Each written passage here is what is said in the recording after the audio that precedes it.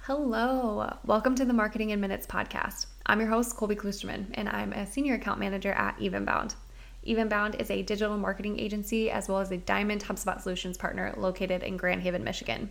In each episode of this podcast, we'll break down current and complex marketing questions into easily digestible 5 to 10 minute episodes. Let's jump into it. Hello. I hope everybody is doing well. Happy Friday. We have Geraldine Hammond, Evenbound Marketing Coordinator, back on the show today. Geraldine, how's it going? Good. How are you? I'm good. If you haven't been listening, Geraldine and I have been talking social media for the past couple of weeks, which they've been really fun conversations, and that's not going to end anytime soon. We are talking about social media again today. Specifically, our question is, what social media metrics should I be tracking? So I feel like this is maybe like the dark side, not dark social, but the dark side of social media. Like, it's all fun and good to like create content, but then you're like, okay, how do I measure the success of this content and like improve upon that? So let's kind of start there. What are some, like, why is tracking social media metrics important? Yeah. So it's extremely important to track how your content is doing. So it's an inside look at how your channels are performing, what's working and what's not, how you're being perceived by your target audience, and if all of that aligns with your overall marketing goals. Are you reaching those goals that you set when you had your first meeting of like, okay, we're going to be posting this on social media? If you're posting to social media, you're 100% going to want to be looking at this just for that sole reason of, are you engaging with who you need to be? Are you reaching those goals? Yeah. Yeah, and I think it's like a good looking at those metrics, and we'll get into that here next, but like that's a good baseline for, okay, this is where we are now. Let's try something different next month, see if we can improve these numbers. If not, like back to the drawing board. Basically, anytime you're reporting on something, it's giving you a measure of like how well you're doing, and you ideally should be using that information to improve. So let's look at some specific social media metrics we should be looking at, and if you could give me a little background and definition of what those are. Yeah, so there are quite a few metrics that you should be looking at, and the first one is going to be your audience growth rate. So this is how many new followers did you see from Monday to Friday of those posts. So you're going to look at that over a specific period of time, say a week, and divide that by your total number of followers. That will give you the number of increase. Typically, to the platform that you're using to track, whether it is a scheduler or right in the platform itself, it should give you this number of you've increased over this period of time by so many X followers. The next one is going to be impressions. This is a huge one. You want to know how many people were exposed to your post. How many people did your post actually reach? Are you reaching the right people? And then from that, are they interacting with it? So the next one will be a conversion rate, which is the number of visitors to your page that take a desired action. So did your CTA entice the consumer to purchase something, or maybe to just contact you for more information? You want to see if they actually followed through with that. And if they did, great, awesome, that's working. If not, you go back to the drawing board and say, okay, the CTA didn't work. Can we make it more personable? Can we entice them in a different way? What can we do to increase that conversion rate? The next one is going to be share of voice, which is how visible your brand is on social media and how many people are actually talking about your brand. So is your brand popular? This is typically measured as a percentage of total mentions, but to break that down, traditional share of voice tracks what the brands are saying about themselves, and then social share of voice tracks what people are saying about you. So you want to be looking at both of those. So say you're talking and promoting your brand a little bit more for this month compared to last. Are people responding in the same way? Are they talking about your brand a little bit more, or are they talking about it a little bit less?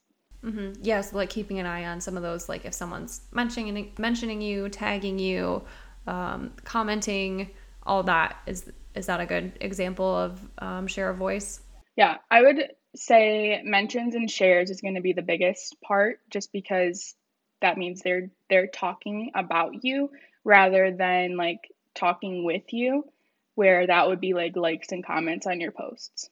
Yeah, that's a great distinction. Thank you. Okay, what's up next? The next one is going to be engagement rate, which I said impressions was important, but engagement rates is just as important. And that is going to be the number of likes, comments, shares, the interactions in total with your post. So you're going to calculate that too by the total interactions divided by the number of followers times 100. Like I said before, the platform that you're using should tell you this. Did you increase by X on this post? Did you decrease? Impressions and engagements go hand in hand. You're going to want to be looking at both and tracking both. The next one is going to be traffic to website. So how many people came from your website from a link on social media? Did you throw a link into your post, like visit our website or learn more, and it is taking you back to your website or taking you back to a blog page? Did people actually click on that? You want to know and understand that metric of, is it people in your target audience, one, and two, are they converting in the right way? I think that's different. It can be different for everyone. Like you said, you gave the example of like visit our website. Maybe it's a content offer. Maybe you have an e-commerce store and you want to send them to like an actual like product purchase page.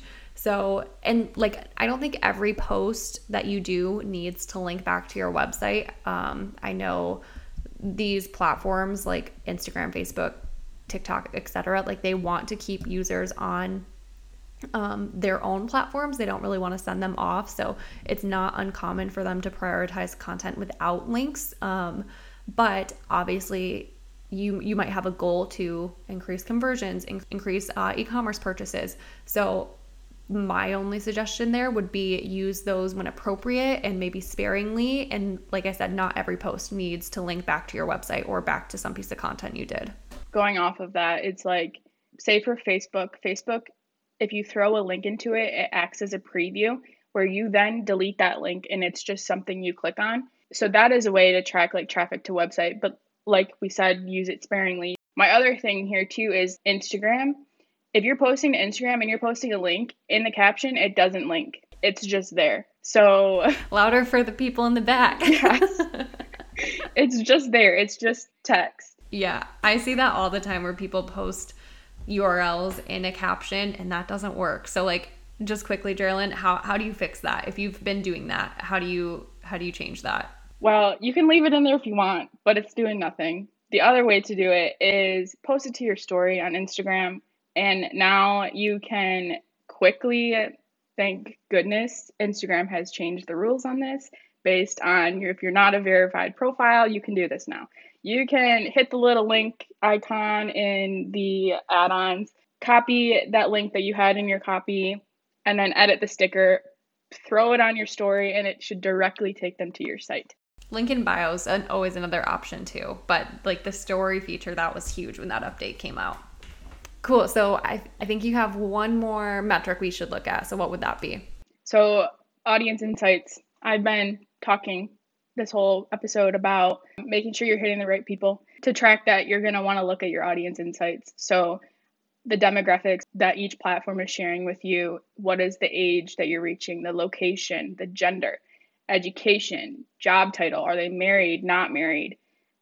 This is all super, super important. Over time, your audience and demographics may change, but you always want to make sure that your content is targeting the right people. So make sure you're checking back on this often because it is one of the most important metrics you should be looking at.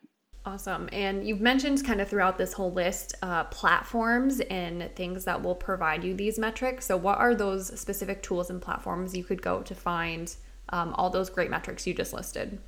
Yeah. So the social media platforms themselves should be telling you this, all of them in general. So Facebook, Instagram, Twitter, LinkedIn. When you post, you should be able to click back into that post after, say, a few days and be like, okay, this post reached this much people, or I had this many conversions off of this post. So the platforms themselves, but also your scheduling tools. Say you're not posting directly through the platform. If you're posting through HubSpot or later, TweetDeck for Twitter or Buffer for LinkedIn, you should also be able to click back in and look at all of these metrics as well. Awesome. So to wrap up, what's our action item today? What do we have to do to learn more, to get more info? or to start doing this and tracking these metrics ourselves? I promise 100% you're going to want to see how your social posts are performing over time. Whether you're reporting on them to your client, your higher up, or you're just looking at them for yourselves. It's cool and super important to see how your profile is growing. So start tracking 100% if you're not already. An easy way to just do this and see over time is create a simple document or a spreadsheet where all of your metrics are held and you're updating it. You want to be able to see this over a period of time. So if you can map it out that way and for easy visualization, I recommend that as well. I think we kind of mentioned this at the top of the episode, just like using these metrics helps you iterate and improve on what you're doing. So if growth and improvement is what you're after, then you should certainly be paying attention to some of these KPIs that Geraldine walked through.